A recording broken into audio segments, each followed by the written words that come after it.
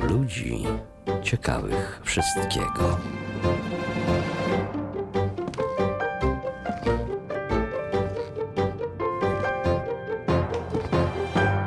Dzień dobry Państwu, Hanna Maria Giza. Dzisiaj jest Wielka Sobota, czas refleksji, czas oczekiwania. Sięgnijmy zatem do Nowego Testamentu, do Ewangelii Świętego Jana, tej najtrudniejszej, przypominającej swoją tajemniczością egipskiego sfinksa, jak to określiła Chiara Lubicz. I przeczytajmy tę perykopę opisującą rozmowę Jezusa z Nikodemem. Był wśród faryzeuszów pewien człowiek imieniem Nikodem, dostojnik żydowski. Ten przyszedł do niego nocą i powiedział mu: Rabbi, wiemy, że od Boga przyszedłeś jako nauczyciel. Nikt bowiem nie mógłby czynić takich znaków, jakie ty czynisz, gdyby Bóg nie był z nim. W odpowiedzi rzekł do niego Jezus: Zaprawdę, zaprawdę powiadam ci, jeśli się ktoś nie narodzi powtórnie, nie może ujrzeć Królestwa Bożego. Nikodem powiedział do niego: jakżeż może się człowiek narodzić, będąc starcem? Czyż może powtórnie wejść do łona swej matki i narodzić się? Jezus odpowiedział: jeśli się ktoś nie narodzi z wody i z ducha, nie może wejść do Królestwa Bożego. To, co się z ciała narodziło, jest ciałem, a to, co się z ducha narodziło, jest duchem. Nie dziw się, że powiedziałem ci, trzeba wam się powtórnie narodzić. Wiatr wieje tam, gdzie chce i szum jego słyszysz, lecz nie wiesz, skąd przychodzi i dokąd podąża. Tak jest z każdym, który narodził się z ducha. W odpowiedzi rzekł do niego Nikodem: jakżeż to się może stać? Odpowiadając na to, rzekł mu Jezus: ty jesteś nauczycielem Izraela, a tego nie wiesz? Powiadam ci, że to mówimy, co wiemy. I o tym świadczymy, cośmy widzieli, a świadectwa naszego nie przyjmujecie. Jeżeli wam mówię o tym, co jest ziemskie, a nie wierzycie, to jakżeż uwierzycie temu, co wam powiem o sprawach niebieskich? I nikt nie wstąpił do nieba oprócz tego, który z nieba zstąpił, Syna Człowieczego. A jak Mojżesz wywyższył węża na pustyni, tak potrzeba, by wywyższono Syna Człowieczego, aby każdy, kto w Niego wierzy, miał życie wieczne. Tak bowiem Bóg umiłował świat, że Syna swego jednorodzonego dał, aby każdy, kto w Niego wierzy, nie zginął, ale miał życie wieczne. Albowiem Bóg nie posłał swego Syna na świat po to, aby świat potępił, ale po to, by świat został przez Niego zbawiony. Witam gości w studiu. Ksiądz dr Arkadiusz Aleksiejuk, duchowny Polskiego Autokefalicznego Kościoła Prawosławnego, wykładowca Chrześcijańskiej Akademii Teologicznej i Prawosławnego Seminarium Duchownego w Warszawie. Witam księdza. Witam serdecznie, dzień dobry Państwu. Pastor Piotr Gaś, radca konsystorza Kościoła Ewangelicko-Augsburskiego, proboszcz parafii ewangelicko-augsburskiej Świętej Trójcy w Warszawie, uhonorowany nagrodą imienia brata Alberta za działalność ekumeniczną. Witam pastora. Dzień dobry, szczęść Boże. Ksiądz profesor doktor habilitowany Mariusz Rosik, biblista, profesor nauk teologicznych, wykładowca na Papieskim Wydziale Teologicznym we Wrocławiu, w Instytucie Nauk Biblijnych, stypendysta m.in. Uniwersytetu Hebrajskiego w Jerozolimie, w studiu Radia Wrocław. Bardzo gorąco witam wszystkich Państwa, szczęść Boże. Nie mogą Państwo niestety dzisiaj do nas dzwonić, ale mogą Państwo jak zwykle dzielić się swoimi refleksjami. Adres klcw@polskieradio.pl, a wydawcą dzisiejszego Klubu Ludzi Ciekawych Wszystkiego jest Hubert Hutowski. Nikodem jest jedną z najbardziej tajemniczych i intrygujących postaci w Nowym Testamencie. Pojawia się tylko w Ewangelii Świętego Jana. Co naprawdę o nim wiemy? Jan pisze dostojnik żydowski. Jezus mówi, że jest nauczycielem Izraela. Cóż to znaczy? Wiemy, że był Żydem. Wiemy, że był członkiem Wysokiej Rady Czyli Sanhedrynu. Tak jest. Ksiądz Piotr Gaś. Wiemy, że był uczonym, że był z przekonania faryzeuszem. Wiemy, że przyszedł nocą do Jezusa. Tę informację mamy podaną w Ewangelii według przekazu Jana w 3 rozdziale. Na pewno był znawcą prawa, na pewno był też człowiekiem władzy, człowiekiem wpływowym. Ksiądz Arkadiusz Aleksiejuk. Na pewno był też człowiekiem doskonale zorientowanym w ówczesnych realiach politycznych. i chętnym do dyskusji, i poszukującym, czyli niezadowolonym być może z tego, co słyszał i czego doświadczał, czytając i żyjąc według prawa żydowskiego. Więc po to szukał Chrystusa. Przede wszystkim myślę, że należy podkreślić niezwykłą otwartość Nikodema, skoro przychodzi do Jezusa na taką nocną rozmowę. Ksiądz profesor Mariusz Rosik. Bardzo bym chciał uwypuklić ten fakt, który pada już w pierwszym zdaniu. Jan podkreśla, że Nikodem był faryzeuszem. Otóż w Palestynie I wieku na tej religijnej scenie pojawiają się bardzo różne frakcje i ugrupowania. Gdyby tak na jednym oddechu chcieć je wymienić, to trzeba by powiedzieć o faryzeuszach, saduceuszach, uczonych w piśmie, herodianach, zelotach, sykaryjczykach. Spoza Biblii wiemy o kumrańczykach, których utożsamiamy z Esseńczykami. Jest także frakcja Samarytan, właściwie osobna nacja, ale która też się przyznaje do religii mojżeszowej. Są zwolennicy Jana Chrzciciela. No i rodzi się chrześcijaństwo. Bardzo bogata scena religijna i każde z tych ugrupowań nieco inaczej widzi relację człowieka z Bogiem. Podkreślenie tego, że Nikodem był faryzeuszem, wskazuje nam na bardzo specyficzny sposób myślenia. Otóż sama nazwa faryzeusze z hebrajskiego perushim oznacza tyle, co oddzieleni. Faryzeusze bowiem oddzielali się od całej reszty żydowskiego społeczeństwa niezwykłym naciskiem, jaki kładli na prawo Starego Testamentu. Mówiąc prawo, mamy na myśli 5 ksiąg, 5 ksiąg mojżeszowych, w których zawarto aż 613 przykazań. Czyli Tora. Dokładnie Tora, czyli prawo. Każdy właściwie z faryzeuszów, można powiedzieć, znał na pamięć te 613 przykazań, dlatego że w nich widzieli drogę do Boga, do zbawienia. Jedyny sposób, myśleli faryzeusze, aby zaskarbić sobie Bożą miłość, Bożą przychylność, to właśnie bardzo skrupulatne zachowanie tych przykazań. Nikodem przyszedł do Jezusa w czasie Paschy, nocą, kiedy pogasły światła Jerozolimy. Dlaczego nie przyszedł do Jezusa w ciągu dnia? Poza tym to jest też pytanie, po cóż członek Wysokiej Rady, jak powiedział pastor Piotr Gaś, członek Sanhedrynu, czyli najwyższej władzy, szuka kontaktu z Nazarejczykiem, wędrownym kaznodzieją z tej pogardzanej przez wszystkich Galilei. Po co on przyszedł? Czego on oczekuje? Dlaczego po nocy się przemyka przez to już prawie śpiące miasto? Przyszła mi taka myśl do głowy, że dla człowieka, który pragnie poznać Boga, którego dręczy sumienie, który szuka drogi do prawdy, dla takiego człowieka nie ma dnia ani nocy. Wtedy, kiedy jest noc, człowiek jest bardziej skłonny do refleksji. Jeśli można tak powiedzieć, więcej do niego dociera. Wtedy może w samotności spotkać się ze swoimi myślami. I wtedy może głęboko zajrzeć w swoje serce. A to, że ten właśnie człowiek, który być może w ciągu dnia bał się po prostu przyjść do Chrystusa. Może się wstydził. Może nie chciał być zauważony. Jednak przychodzi nocy, ponieważ prowadzi go do Chrystusa poryw serca. Ja muszę powiedzieć, że właściwie nie wiemy, dlaczego przyszedł nocą do Jezusa. Ewangelista Jan nam tego nie wyjaśnia i nie próbuje w swojej narracji w ogóle tego faktu poruszać. My nie wiemy, dlaczego przyszedł nocą. Zazwyczaj tak jest, że przypisujemy Nikodemowi to, że się wstydził albo nie chciał, bo był członkiem Rady Najwyższej. Ksiądz profesor wspomniał o różnych frakcjach, o bardzo ciekawej sytuacji na scenie religijnej ówczesnego świata. Być może to było jakieś tło, które spowodowało, że Nikodem przyszedł nocą, ale zwróćmy uwagę, że skoro przyszedł nocą, a Jezus był gotów do tej rozmowy, to znaczy, że to są tylko domysły nasze. Być może to spotkanie było jednak wcześniej ustalone, omówione. My nawet nie wiemy, dlaczego właściwie Nikodem przyszedł do Jezusa, bo proszę zwrócić uwagę, że on zaczyna, oczekiwał? Tak, zwraca się do Jezusa w bardzo uprzejmy sposób, nazywa Jezusa rabi.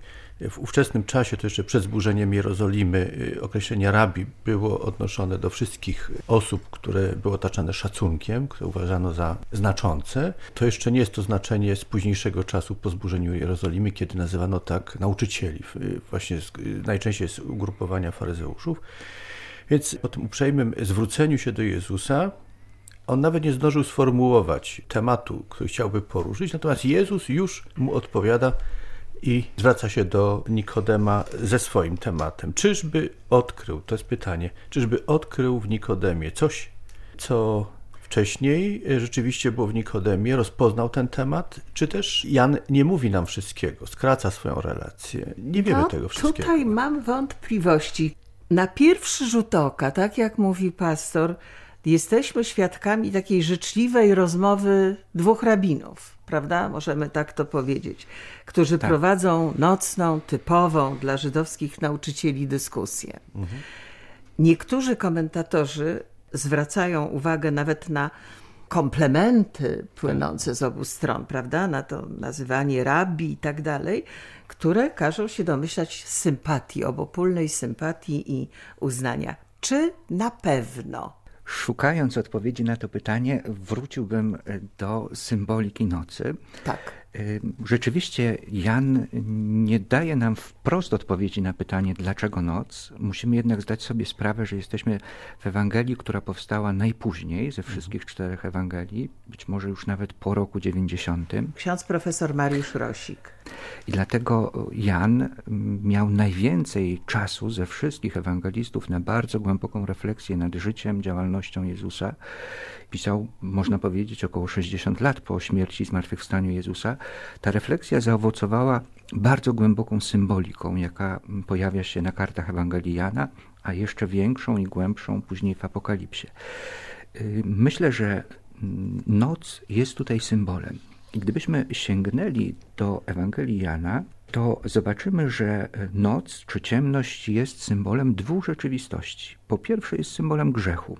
W tej samej rozmowie, którą pani redaktor na początku przytoczyła, gdybyśmy przeczytali ją w całości, jeszcze ciąg dalszy, to tam padają takie zdania. Ludzie bardziej umiłowali ciemność, bo złe były ich uczynki. Ciemność i noc jest więc symbolem grzechu. Ale przy końcu Ewangelii Jana pojawia się jeszcze jeden bardzo ważny moment, kiedy to pod osłoną nocy, jeszcze właśnie zanim wzeszło słońce, Maria Magdalena udaje się do grobu Jezusa. Udaje się, by szukać Jezusa. I wydaje się, że w ten sposób chce nam powiedzieć, noc, ciemność jest także symbolem poszukiwania Boga. Jakby trochę no ale omacku, w noc trochę wychodzi, przepraszam bardzo księdza profesora, Judasz z wieczernika. Nie idzie w stronę światła, wychodzi w ciemną noc grzechu. Tak, ale gdybyśmy teraz spróbowali połączyć te 2 symbole, noc jako symbol grzechu, a jednocześnie symbol poszukiwania Boga, to mamy przed sobą człowieka jak każdy z nas. Z jednej strony doświadczającego swojej słabości, grzechu, ale z drugiej strony tęskniącego za Bogiem, szukającego Boga, pragnącego Boga. I to jest ważne, żeby tutaj jeszcze jakby douzupełnić, dookreślić, że rzeczywiście noc jest w Piśmie Świętym symbolem grzechu, ale też wydaje mi się, że noc też trzeba, przynajmniej można tak postrzegać, jako coś, co poprzedza dzień. A więc wiadomo, że w Biblii dzień zaczyna się z wieczora. Po wieczorze jest noc. A więc jest to w pewnym sensie również początek dnia, a więc jakby zupełnie nowe otwarcie człowieka, nowe otwarcie w tym przypadku Nikodema na to, co przyniesie dzień. No i dzień zmartwychwstania. Przecież o tym w kierunku tego dnia my tutaj się orientujemy, prawda? A więc jest to początek nowego dnia. Noc jest początkiem nowego dnia, mimo że jest nocą.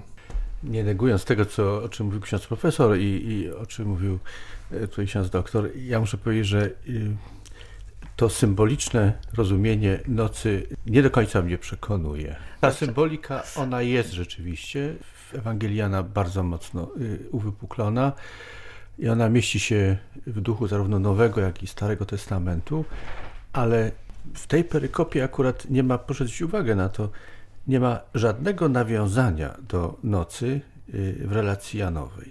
To się później pojawia, ale w samej scenie Nikodema nie ma tego. No, poza tym, że przychodzi nocą. Tak, w związku z tym wydaje mi się, że pójście w symboliczne rozumienie nocy, przepraszam, jest chyba zbyt daleko idące, natomiast bardzo mi utożsamianie zwłaszcza z grzechem i ciemnością, zwłaszcza, że jednak w Starym i później w Nowym Testamencie jest wyraźne rozróżnienie pomiędzy nocą jako ciemnością, która jest grzechem, a nocą fizyczną, która ma też swoje błogosławieństwo dla człowieka. Bo proszę zwrócić uwagę, że nocą wiele się dzieje, na przykład w życiu Jakuba. Nocą się dzieje w życiu Izraela. To nie jest tylko doświadczanie ciemności grzechu, ale to jest doświadczanie też błogosławieństw Bożych. Noc stwarza intymność. Dlaczego Jezus odchodzi na przykład po całym dniu pełnym trudu, będąc w Jerozolimie chociażby do ogrodu Getsemane? Dlaczego Jezus szuka miejsca odosobnienia, zwłaszcza późną porą? przed samym pojmaniem Jezusa to też była późna pora, kiedy modlił się w ogrodzie Getsemane. Szukał intymności, wyciszenia. Moim zdaniem ta informacja, że przyszedł nocą, Jezus był gotów do tej rozmowy.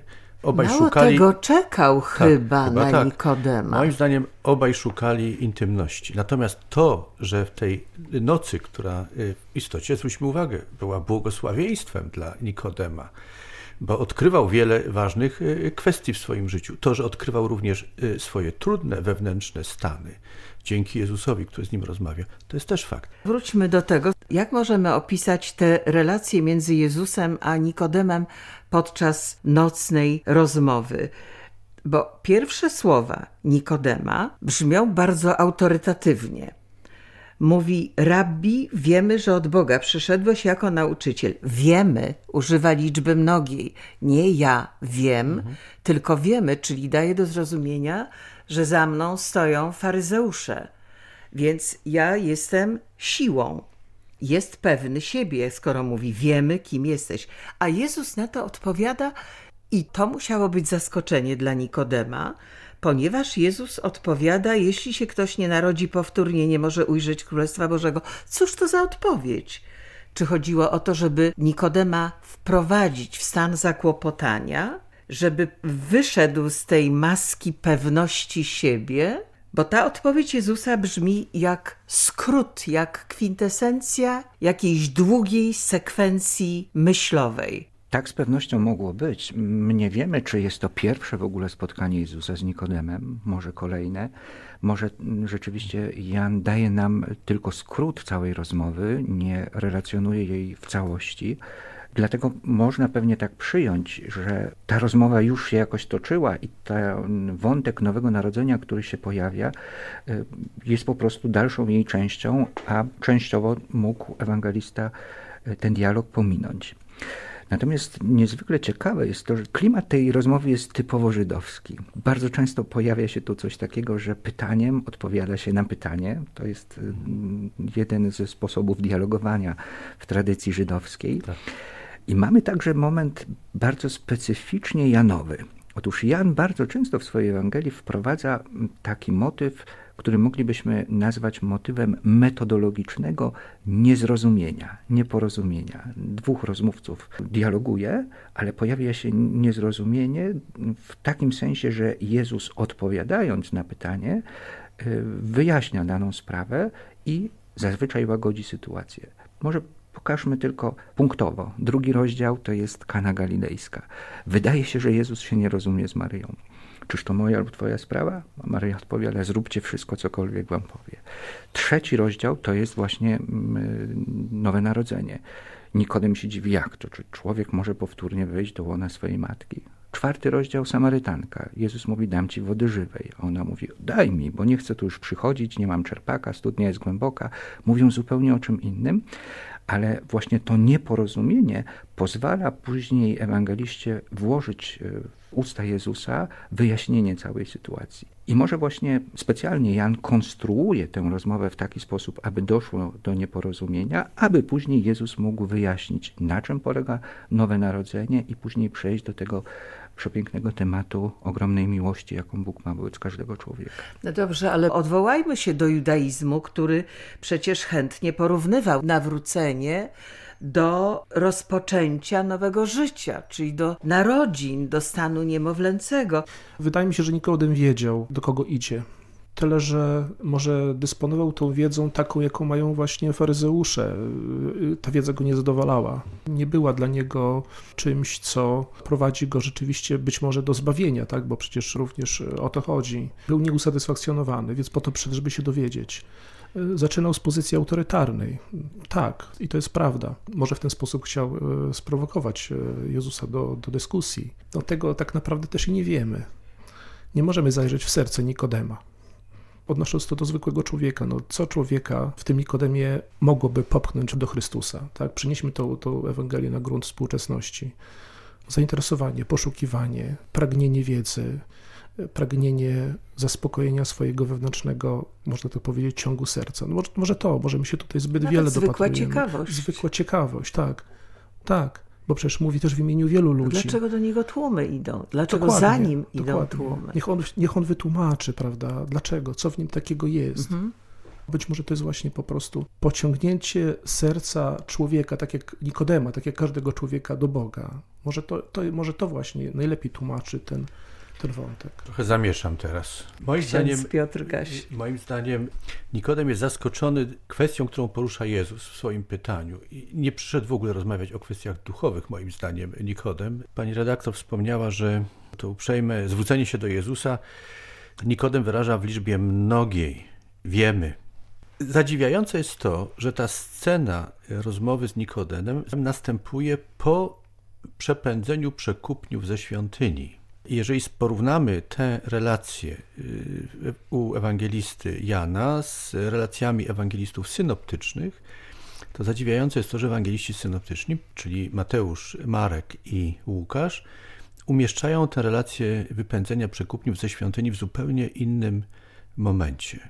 Moim zdaniem Nikodem, jeśli można snuć domysły, faryzeusze, którzy bardzo silny akcent kładli, jak ksiądz profesor powiedział, na przestrzeganie prawa, czyli również rytuałów, mieli pewien problem. Przychodzi rabi, nauczyciel z Galilei, który w trakcie ważnego święta żydowskiego, mówiąc potocznie, robi porządek w świątyni, ale cóż robi? Pewną część infrastruktury kultu, który jest sprawowany w świątyni, w nowy sposób usiłuje uporządkować. Jakie to ma znaczenie dla sprawowania kultu w świątyni w ogóle? I moim zdaniem Nikodem, biorąc pod uwagę taką redakcję tekstu, jak to uczynił Jan, moim zdaniem faryzeusz przyszedł, żeby porozmawiać o sprawach świątyni, kultu, prawa. Natomiast Jezus przechodzi od razu do innych zupełnie kwestii, do kwestii duchowych. To bardzo nowego interesujące. narodzenia. I moim zdaniem Nikodem jest zszokowany i zaskoczony, ponieważ dla faryzeusza przestrzeganie prawa, zachowywanie reguł, tych przykazań, to jest istota duchowego życia. I teraz cała kwestia poruszona przez Jezusa o narodzeniu nowym jest pójściem w zupełnie nowym kierunku, którego on dotychczas nie uwzględniał. Proszę zwrócić uwagę, że Jezus stawia mu w pewnym momencie pytanie, które jest zdziwieniem, ale też jakiegoś rodzaju zarzutem. Ty, będąc nauczycielem, nie wiesz tego? To jest bardzo tajemniczy moment, dlatego że człowiek przychodzi do Jezusa, zadaje mu pytanie, a mistrz zdaje się mówić, no jak to, no przecież powinieneś to wiedzieć. Ale to jest właśnie to, co się pojawi chyba w też następnych fragmentach, kiedy mówimy o cielesności i duchowości. Pragnę zwrócić uwagę na to, żeby my być może, oczywiście to jest jak najbardziej usprawiedliwione takie podejście, ale my być może bardzo jesteśmy przywiązani do cielesności, kiedy my mówimy o różnych okolicznościach, czy to politycznych, czy to świątynnych, czy to nawet jakichś takich usytuowania człowieka w danej społeczności, prawda? Być może to jest właśnie, ja tu chciałbym raczej zwrócić uwagę na człowieczeństwo Nikodema. Oczywiście on przychodzi w imieniu jakiejś grupy, to jest jasne, tylko że nawet jeśli przychodzi się w imieniu jakiejś grupy, to się przychodzi samemu. Przychodzi się z własnymi pytaniami, przychodzi się z własnym bólem serca. Rzeczywiście na początku jest to powiedziane, że tutaj ksiądz Gaś bardzo też ładnie to, wydaje mi się, też powiedział, że on tutaj jest zainteresowany rzeczywiście takimi sprawami prawnymi, ale te prawne sprawy, może to stanowi zasłonę. To jest być może powód do tego, żeby przyjść do Chrystusa, a tak naprawdę pod tym to jest powierzchnia, a pod tą powierzchnią ścieli się poryw serca. Ja to w ten sposób odczytuję. No nie wiem, w tej Ewangelii Janowej opisującej rozmowę Jezusa z Nikodemem jest co chwila tajemnica, co zdanie to Bo człowiek jest tajemnicą, otwiera tak? się jakaś nowa przestrzeń z nową tajemnicą. Ja myślę, że bardzo ciekawe jest to, że odnieśliśmy się tutaj bezpośrednio do kontekstu tego tekstu, kontekstu literackiego. Mamy właśnie wypędzenie przekupniów ze świątyni. Ten gest nie mógł być jeszcze wtedy z punktu widzenia historycznego zrozumiały. Dzisiaj zazwyczaj egzegeci idą w tym kierunku, że jest to zapowiedź zburzenia świątyni, ale także zapowiedź tego, że świątynia jerozolimska zostanie zastąpiona świątynią, jaką jest ciało Jezusa. Pada tam to zdanie. On zaś mówił o świątyni swojego ciała. I później zwróćmy uwagę, że ostatnie zdanie przed tym 3 rozdziałem, gdzie rozpoczyna się rozmowa Jezusa z Nikodemem, ostatnie zdanie jest bardzo ciekawe. Jan mówi tak. Jezus natomiast nie zwierzał się im, bo wszystkich znał i nie potrzebował niczyjego świadectwa o człowieku, sam bowiem dobrze wiedział, co się w człowieku kryje. Jeżeli popatrzymy przez pryzmat tego zdania na Nikodema, to Jezus doskonale wiedział, co się kryje w Nikodemie, co się kryje w jego sercu, dlaczego do niego przychodzi. I rzeczywiście być może Nikodem chciał tylko mieć pretekst do rozmowy, a Jezus od razu uderza w samo sedno i stąd też Nikodem jest tak bardzo zdziwiony, że Jezus po prostu jakby czyta w jego myślach i zna dokładnie jego serce i zaczyna mu mówić o tym, co było autentycznym powodem przyjścia do Jezusa, ale jeszcze w ogóle Nikodem nie zaczął o tym mówić. Myślę, że w tym kontekście pojawia się dylemat, który istnieje po dzień dzisiejszy, jest bliski nam współczesnym. Mianowicie, na czym polega prawdziwe czczenie Boga, na czym polega duchowość? Czy ona jest spełnianiem zwyczajów, przepisów, jeżeli tak, to jakich? Czy też jest bardziej kwestią duchową? Dla faryzeusza spełnianie przepisów prawa restrykcyjne do tego stopnia, że byli, jedni mówią trochę sarkastycznie, byli nazywani oddzielonymi, prawda? Byli postrzegani jako pobożnisie, tacy, którzy w przesadny sposób starają się wypełnić wręcz przepisy prawa. Ten dylemat, na czym polega realizowanie Bożej woli w życiu na co dzień? Czy to jest przestrzeganie przede wszystkim przepisów, zaleceń? Czy chodzi o coś innego? Myślę, że to był dylemat, który trapił Nikodema, jak wszystkich faryzeuszów, ale także ludzi pobożnych, szukających sposobu spełnienia tego, co nakazuje religia, żeby zadowolić Boga, a jednocześnie odnaleźć w tym wewnętrzne zadowolenie duchowe, które daje takie poczucie duchowego spełnienia. I Jezus zaprasza Nikodema do zupełnie nowej przestrzeni i mówi o czymś, co powiedzmy nie tylko było zaskoczeniem dla Nikodema, ale dla nas też, bo dla nas to też jest dylemat. Co to znaczy narodzić się na nowo? I myślę, że wielu słuchaczy naszych zapyta, o czym oni w radiu rozmawiają. Tyle czasu, o czym ewangelista Jan mówi, o jakie narodziny tutaj chodzi. Co ma Jezus na myśli, mówiąc o wodzie i o duchu? Co to znaczy konkretnie? Z czego ten człowiek ma się na nowo narodzić? Rzecz, na którą chciałbym zwrócić uwagę, to taka, że bardzo często troszkę stereotypowo patrzymy na Jezusa i faryzeuszy jako na oponentów. Zazwyczaj wrzucamy, przepraszam za trywialne określenie, do jednego worka faryzeusze, sadyceusze uczeni w piśmie, jako oponenci Jezusa. Tymczasem okazuje się, że pomiędzy sobą te ugrupowania były dużo bardziej antagonistycznie nastawione niż na przykład faryzeusze i Jezus.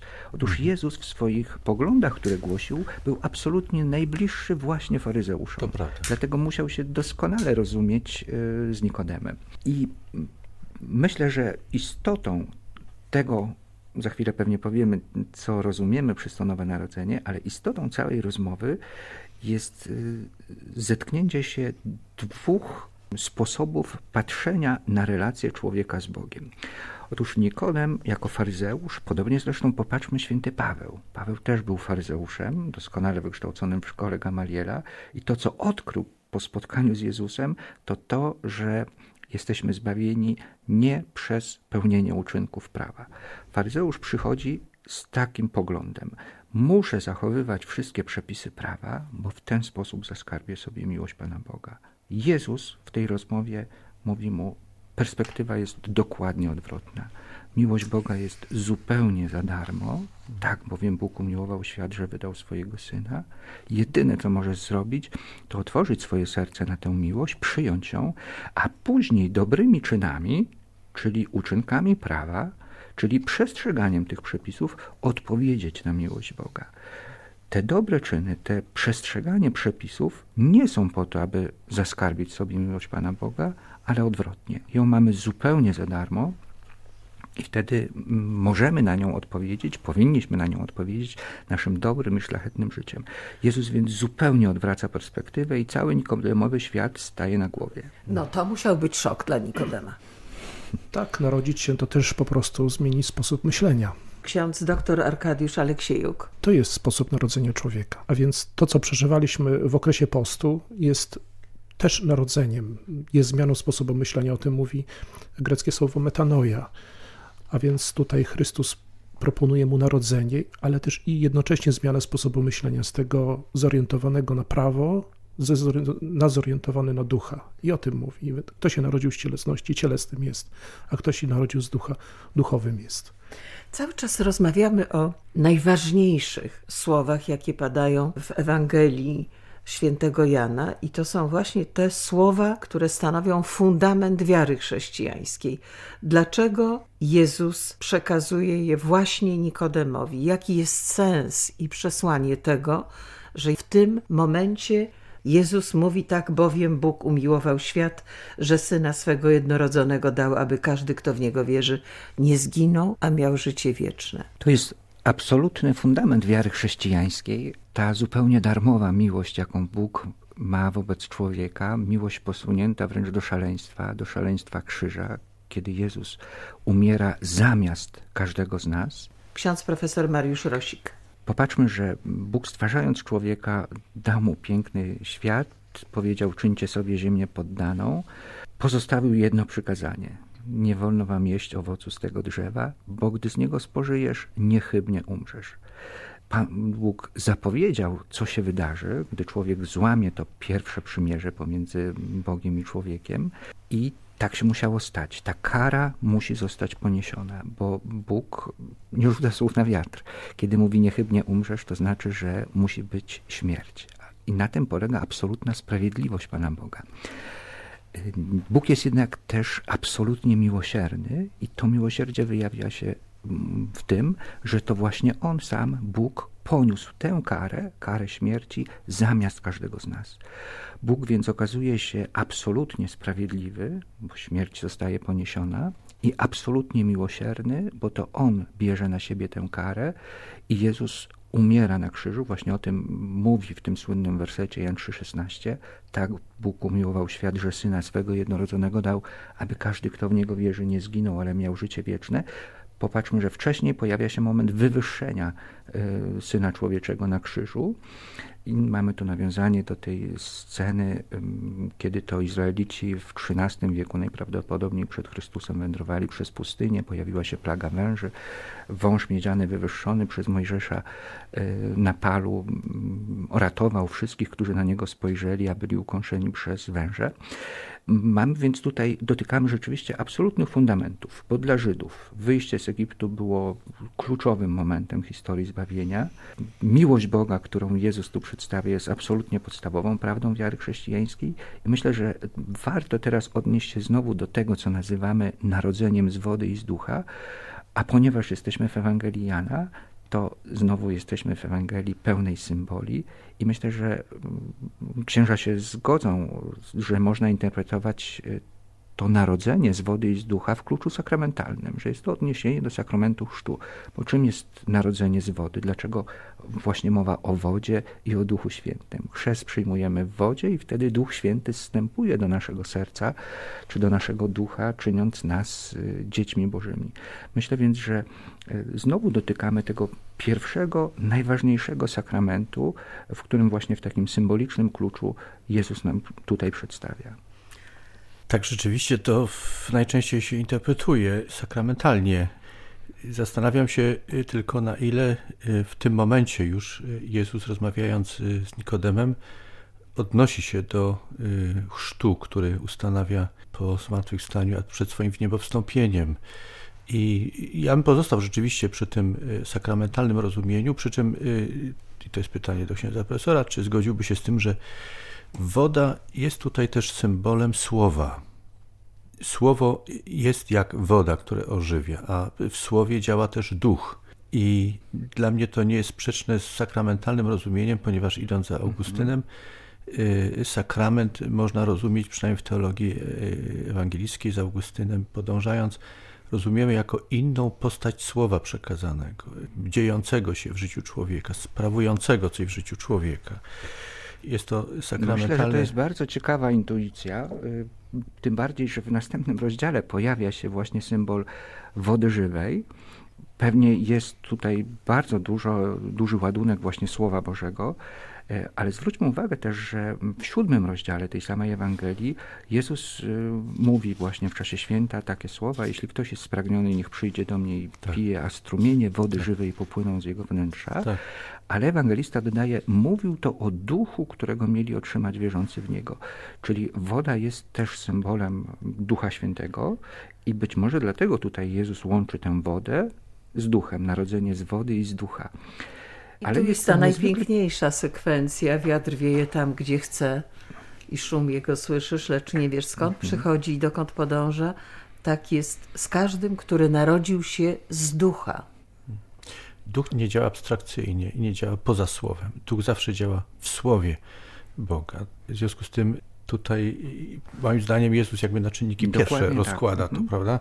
To jest o tyle ważne, że mamy czasem współcześnie, ale i w przyszłości różne ugrupowania, ruchy, które bardzo ekstatycznie rozumieją doznawanie ducha i w ekstazie, w której człowiek odpływa, mówiąc językiem potocznym, doznają działanie ducha. Tymczasem nauczanie Jezusa nigdy nie szło w tym kierunku, jeśli chodzi o przeżywanie ducha i obecność ducha. To zawsze było słowo, w którym Bóg przychodził w swoim duchu i przez słowo Duch Boży był doznawany.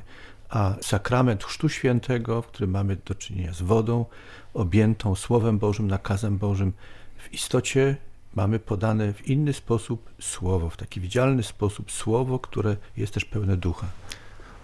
A może tutaj jeszcze jest taka możliwość wejścia na płaszczyznę bardziej uniwersalną. Oczywiście pozostając w tym kluczu sakramentalnym, o którym tu mówimy, o Chrzcie Świętym i innych sakramentach. Ale tutaj mam taką intuicję wewnętrzną, że w tej Ewangelii Chrystus i w ogóle jak w całej Ewangelii odnosi się do każdego człowieka. Ewangelia jest dana wszystkim ludziom. I czy to nie jest czasami tak, no jakby idąc tutaj tym tropem antropologicznym, teologicznym, że to właściwie człowiek jako taki jest przecież chodzącym na 2 nogach sakramentem. No bo przecież w człowieku obecny jest obraz Boży. Człowiek został stworzony na obraz i podobieństwo Boże. Chrystus przychodzi do tych, których zna. Bóg jest obecny w człowieku poprzez swój obraz i podobieństwo. A więc w tym kontekście, patrząc na tę Ewangelię i patrząc na dialog Chrystusa z Nikodemem, możemy ten dialog odnosić do każdego z nas, do każdego człowieka. Czy to będzie chrześcijanin, czy to będzie Żyd, czy to będzie muzułmanin, do każdego człowieka, który żyje na tym świecie. Czyli taki wymiar bardzo uniwersalistyczny. Tak, taka intuicja mi przyszła, kiedy słuchałem tej księży, poruszającej się w kluczu sakramentalnym, takim relacji pomiędzy Bogiem i człowiekiem, bo przecież ta relacja pomiędzy Bogiem i człowiekiem ona cały czas jest. Nikodem przychodzi do Jezusa i zaczynają tę rozmowę jak rabin z rabinem, jak powiedziałam. Natomiast potem Nikodem milczy. Mówi tylko Jezus. Nikodem słucha. Co stało się z Nikodemem po tym spotkaniu? Czy cokolwiek się stało? Bo nie znamy intencji, z jakimi przyszedł nocą do Jezusa. Ale czy wiemy cokolwiek o tym, co było później? Czy Nikodem się nawrócił? Znaczy, nie wiemy, co myślał Nikodem, kiedy odszedł po tej rozmowie z Jezusem. Tego nie wiemy. Natomiast na podstawie tych relacji Janowych, które są przez niego podane w jego Ewangelii, wiemy, że pozostał członkiem Rady Najwyższej. Nie poszedł w gronie uczniów za Jezusem, to wiemy. Był członkiem Sanhedrynu w dalszym ciągu. Natomiast był członkiem w Sanhedrynie, który studził emocje niektórych członków Sanhedrynu, którzy chcieli z Jezusem zrobić, mówiąc znowuż potocznie, porządek. No tak, bo w tej dyskusji z faryzeuszami wypowiada bardzo znamienne słowa. I robi to w taki bardzo rzetelny sposób, mianowicie jeżeli chcecie, to najpierw trzeba go przesłuchać, trzeba poznać to, co myśli, kim jest, zbadać sytuację, tak, i dopiero wtedy można wydać wyrok. Czyli wypełniał bardzo rzetelnie funkcję członka Sanhedrynu, bo... Ale to jest tylko część tego wydarzenia, tego, o którym ksiądz mówi. Tak. Dlatego, że faryzeusze mu odpowiadają złośliwie, czy i ty jesteś z Galilei? Zbadaj, zobacz, że żaden prorok nie powstaje z Galilei. I co robi Nikodem? Milczy. To znaczy w tym momencie milczy, ale nie wiadomo, co się potem dalej działo. Zwróćmy uwagę, że jest jeszcze jedna relacja w Ewangelii Jana, kiedy Józef z Armatei, który był uczniem pańskim, ale ukrytym niejako, z lęku przed swoim środowiskiem, obok niego tam jest również Nikodem, który czyni coś dla Jezusa. I czyni to już w sposób jawny, w świetle dnia. Jesteśmy skazani niejako na pewne domysły tylko, ale to są tylko i wyłącznie domysły. Jedno wiemy, nie stanął przeciwko Jezusowi, nie był przeciwnikiem Jezusa, należał do tych faryzeuszów, którzy z wielkim zrozumieniem, odpowiedzialnością podchodzili do swojego programu faryzejskiego i wypełniali swoją rolę tam, gdzie byli na co dzień. Podejrzewam, że Nikodem odszedł od Chrystusa z totalnym mętlikiem w głowie. Zupełnie nie wiedział tak naprawdę, co się dzieje wokół niego i z jego duszą, w jego sercu. Potrzebował czasu. I ten czas dla Nikodema, jak i dla każdego człowieka jest dany. Chciałbym jeszcze powiedzieć, że odnosząc się tutaj do tego zagajenia, o którym Pani wspomniała, że właściwie Chrystus mówi, Nikodem milczy, no to przypomina mi trochę sytuację Hioba, który również prowokował Boga do tego, żeby Bóg odezwał się, wytłumaczył, dlaczego w ogóle on znalazł się w tym położeniu. No i jednak Bóg odezwał się do niego, wytłumaczył mu wszystko, jaka była reakcja Hioba. Kładę palec swój na ustach i nie mówi już nic. Czyli pozostaje milczenie i słuchanie, ponieważ wiara bierze się ze słuchania. Po prostu był to być może taki czas próby wiary dla Nikodema. Ale też oczywiście Nikodem poruszał się w tym środowisku, które doskonale znał. Nikodem doskonale wiedział, jaką procedurą rozporządza Sanhedryn, żeby skazać człowieka, a więc być może na pewno szukał możliwości, aby jednak Chrystus został wysłuchany, ale jednak jak sam Chrystus to też zapowiedział w tej Ewangelii, o której dzisiaj mówimy, ludzie bardziej umiłowali ciemność niż światłość. Nie są skłonni do tego, żeby wyjść poza schematy myślenia, które im odpowiadają. Chrystus nas do tego zachęca i zachęcił Nikodema na tyle, że on być może był w stanie wyjść poza te schematy, ale poza tymi schematami trzeba sobie na nowo ułożyć życie. I wydaje się, że Nikodem był w trakcie tego układania życia. Nie wiemy, czy to się mu udało, czy nie. No, wierzymy, że tak. Czy te 3 wydarzenia, które przywołaliśmy, czyli rozmowa nocą Nikodema z Jezusem, ta dyskusja z faryzeuszami, czy prawo nasze potępia człowieka, zanim go wpierw przesłucha i zbada, co czyni, jak powiedział Nikodem. I 3, ostatni gest Nikodema, który przyszedł na pogrzeb Jezusa i przyniósł około 100 funtów mieszaniny miry i aloesu, to bardzo dużo, to około 3 kilogramów. Przyszedł za dnia, jak zaznaczył ksiądz Gaś. Czy te 3 wydarzenia stanowią jakąś całość? Czy są to po prostu pojedyncze wydarzenia, spotkania człowieka z Bogiem? Nie wiemy, czy był jakiś dalszy ciąg, czy odbiły się jakąś pieczęcią na życiu Nikodema. Trzeba zauważyć, że po raz pierwszy Nikodema widzimy właśnie podczas tej nocnej rozmowy i jedyne, co możemy wyciągnąć z dalszego zachowania Nikodema, wywnioskować, to, że po tej rozmowie Nikodem nie stał się bezpośrednio uczniem Jezusa, ale wciąż darzył go ogromną stymą, ogromnym szacunkiem. Sam fakt, że brał udział w pogrzebie Jezusa, właśnie o tym świadczy, czyli musiał wciąż rozważać te słowa nauczycielu z Nazaretu, brać je rzeczywiście na serio i właśnie z taką ogromną stymą wciąż do Jezusa się odnosił, nawet po śmierci. I teraz możemy troszkę dać taki upust fantazji, dlatego że ostatnia scena dzieje się właśnie już po śmierci Chrystusa na krzyżu, a tę śmierć Jezus zapowiada w nocnej rozmowie z Nikodemem. Mówi, jak Mojżesz wywyższył węża na pustyni, tak potrzeba, by wywyższono Syna Człowieczego, aby każdy, kto w Niego wierzy, miał życie wieczne. Wielu egzegetów stawia sobie pytanie, dlaczego taki dziwny w pewnym sensie symbol węża, który został wywyższony na palu, miedziany wąż, miał ratować ludzi, którzy zostali ukąszeni przez plagę węży.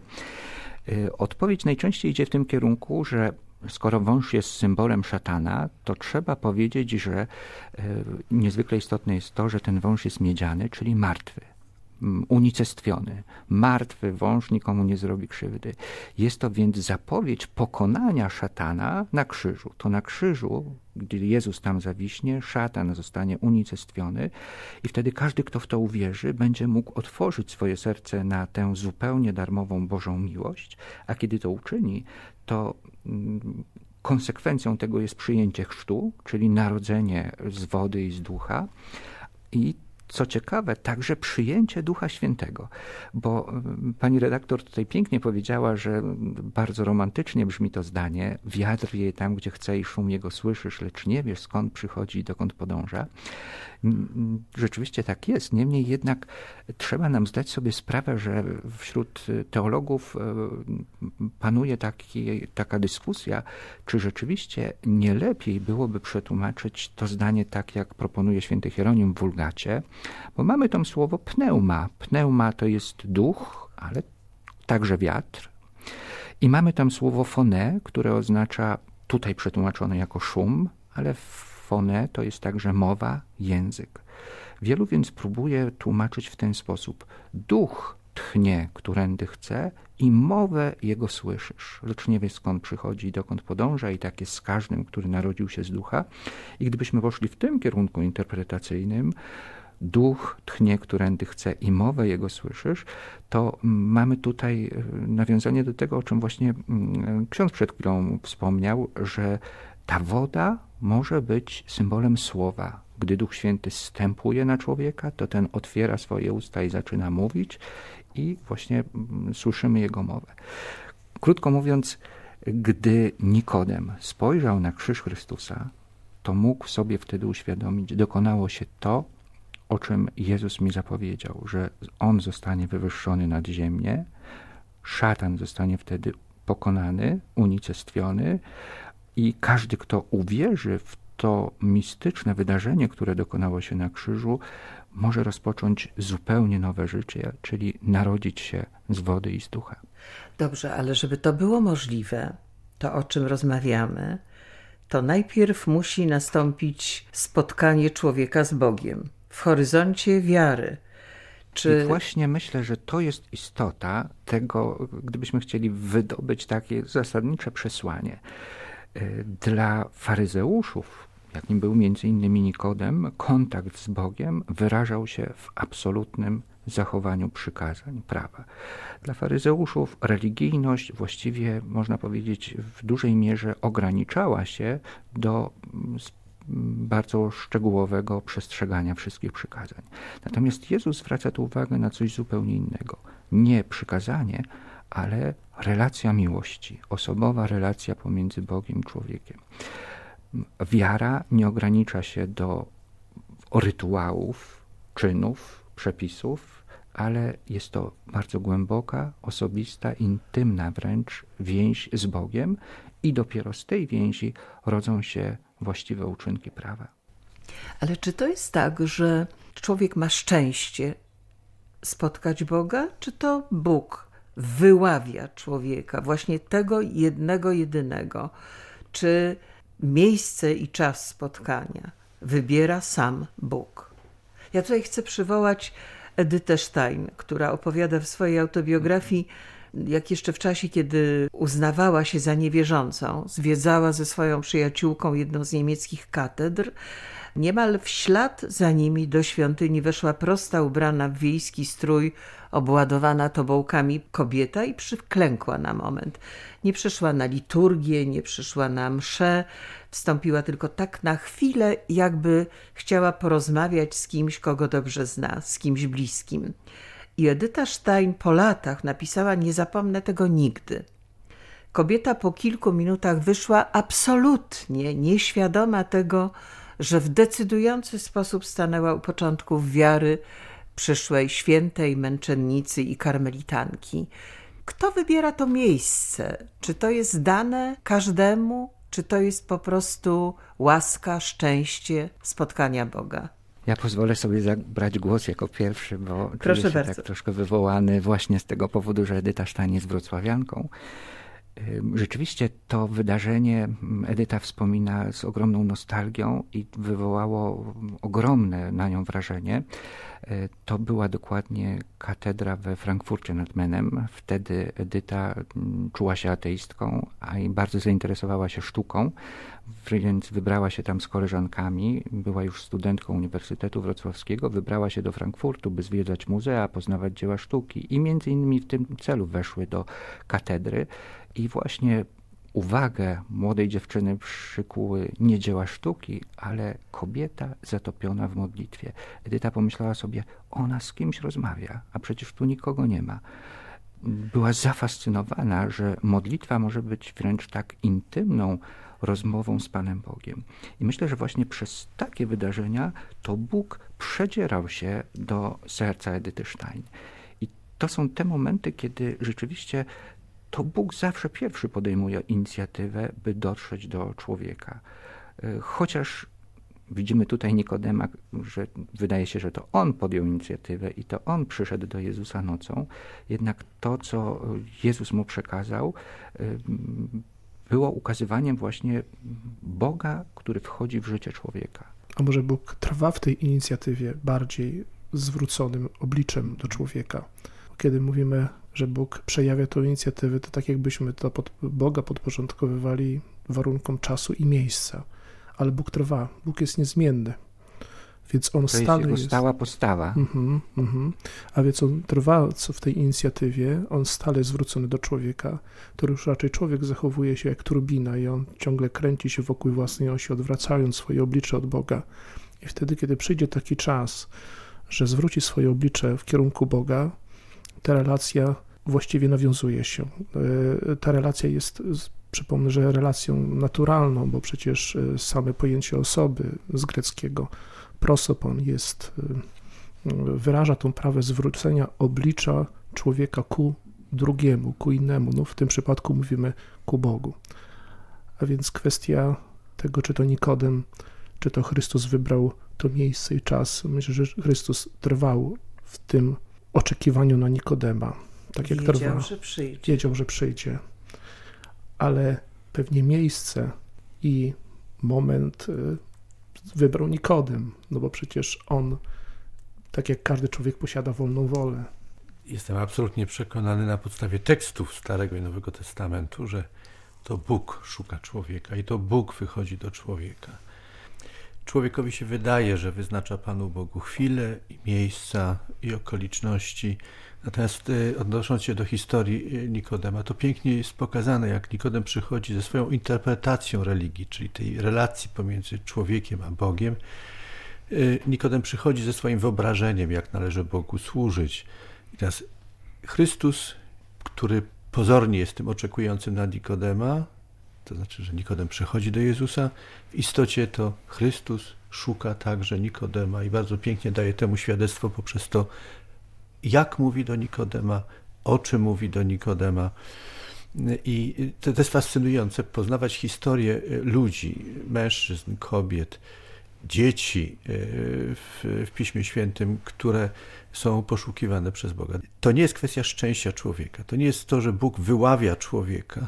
Bóg przychodzi do każdego człowieka. Natomiast dla mnie tajemnicą w relacjach z ludźmi jest to, dlaczego jedni mają ten moment w życiu tak szybko, gdzieś tam u progu życia, wcześnie, kiedy doznają bliskości Boga i tego wychodzenia Boga do nich. U innych następuje to w zupełnie innym momencie.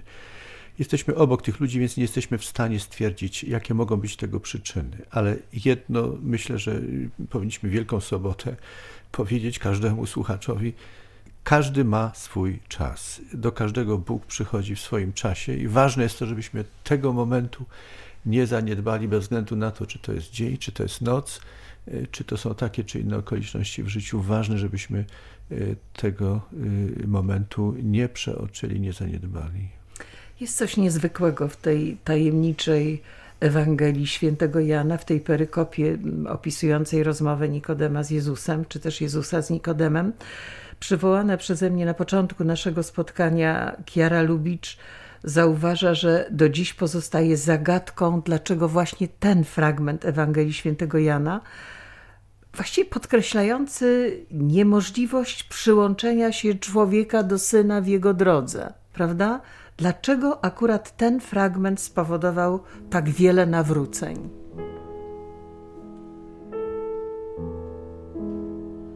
Jutro święto Zmartwychwstania Pańskiego. Czego życzymy słuchaczom Dwójki? Ksiądz dr Arkadiusz Aleksiejuk. Myślę, że odnowienie relacji z Bogiem. Poczucia, że Bóg trwa w oczekiwaniu, że jest niezmienny. To, co się miało dokonać, dokonało się, ale też dokonuje się w człowieku poprzez jego zwrócenie w kierunku Boga. Że Bóg ma na człowieka plan i ten plan zakłada jego bezwarunkową miłość i zbawienie. I pora, aby człowiek wreszcie to zrozumiał. Nie czujmy się zapomnieni przez Boga. Bóg o nas pamięta i w swoim czasie przychodzi do nas. Pastor Piotr Gaś. I życzę, żeby te święta, być może te święta w tym roku pańskiego 2018, pomogły nam to odkryć, jak Bóg przychodzi do nas. I to nie tylko w Kościele. Czasem w nieco niezwykłych zupełnie sytuacjach przychodzi i mówi, i obyśmy dosłyszeli to, spokojnych, zdrowych, błogosławionych świąt. Ja chciałbym życzyć wszystkim słuchaczom i nam wszystkim takiej właśnie nikodemowej nocy. Ksiądz profesor Mariusz Rosik. Aby pojawiła się w naszym życiu taka noc, kiedy dotrze do nas bardzo potężnie ta prawda o zupełnie bezwarunkowej miłości Boga, jaką ma wobec każdego z nas. Miłości, która zaprowadziła Go na krzyż, a później do zmartwychwstania. I niech ta świadomość właśnie takiej miłości Boga wobec nas postawi nasz świat na głowie, tak jak to się działo w życiu Nikodema, a wtedy wszystko może się odmienić. Dziękuję. Dziękuję. Chrystus zmartwychwstał. Dziękujemy pięknie. Przyłączamy się do tych życzeń. Hubert Hutowski i Hanna Maria Giza. Do usłyszenia.